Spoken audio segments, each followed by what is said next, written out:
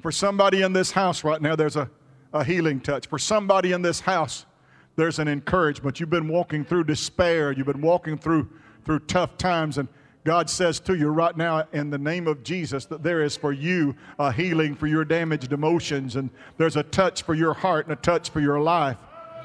For you that are downcast, the Lord's word to you this morning is, look up, for your redemption draweth nigh. The word of the Lord says to you this morning, be strong and be of a good courage, because the Lord your God hath gone before you to prepare the way.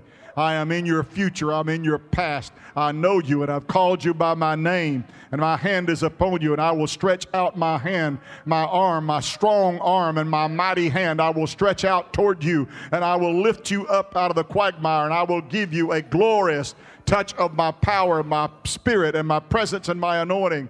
Seek me, saith the Lord. Turn to me, all ye people of mine, for I am your source, and I am your strength, and I will give unto you the things that you desire, the things that you want, and the things that you need.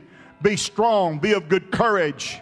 Love me, keep my commandments, live for me, be strong, and I will keep you by my great power, saith the Lord. Thank you, Lord Jesus. Thank you, Lord Jesus. Thank you, Lord Jesus.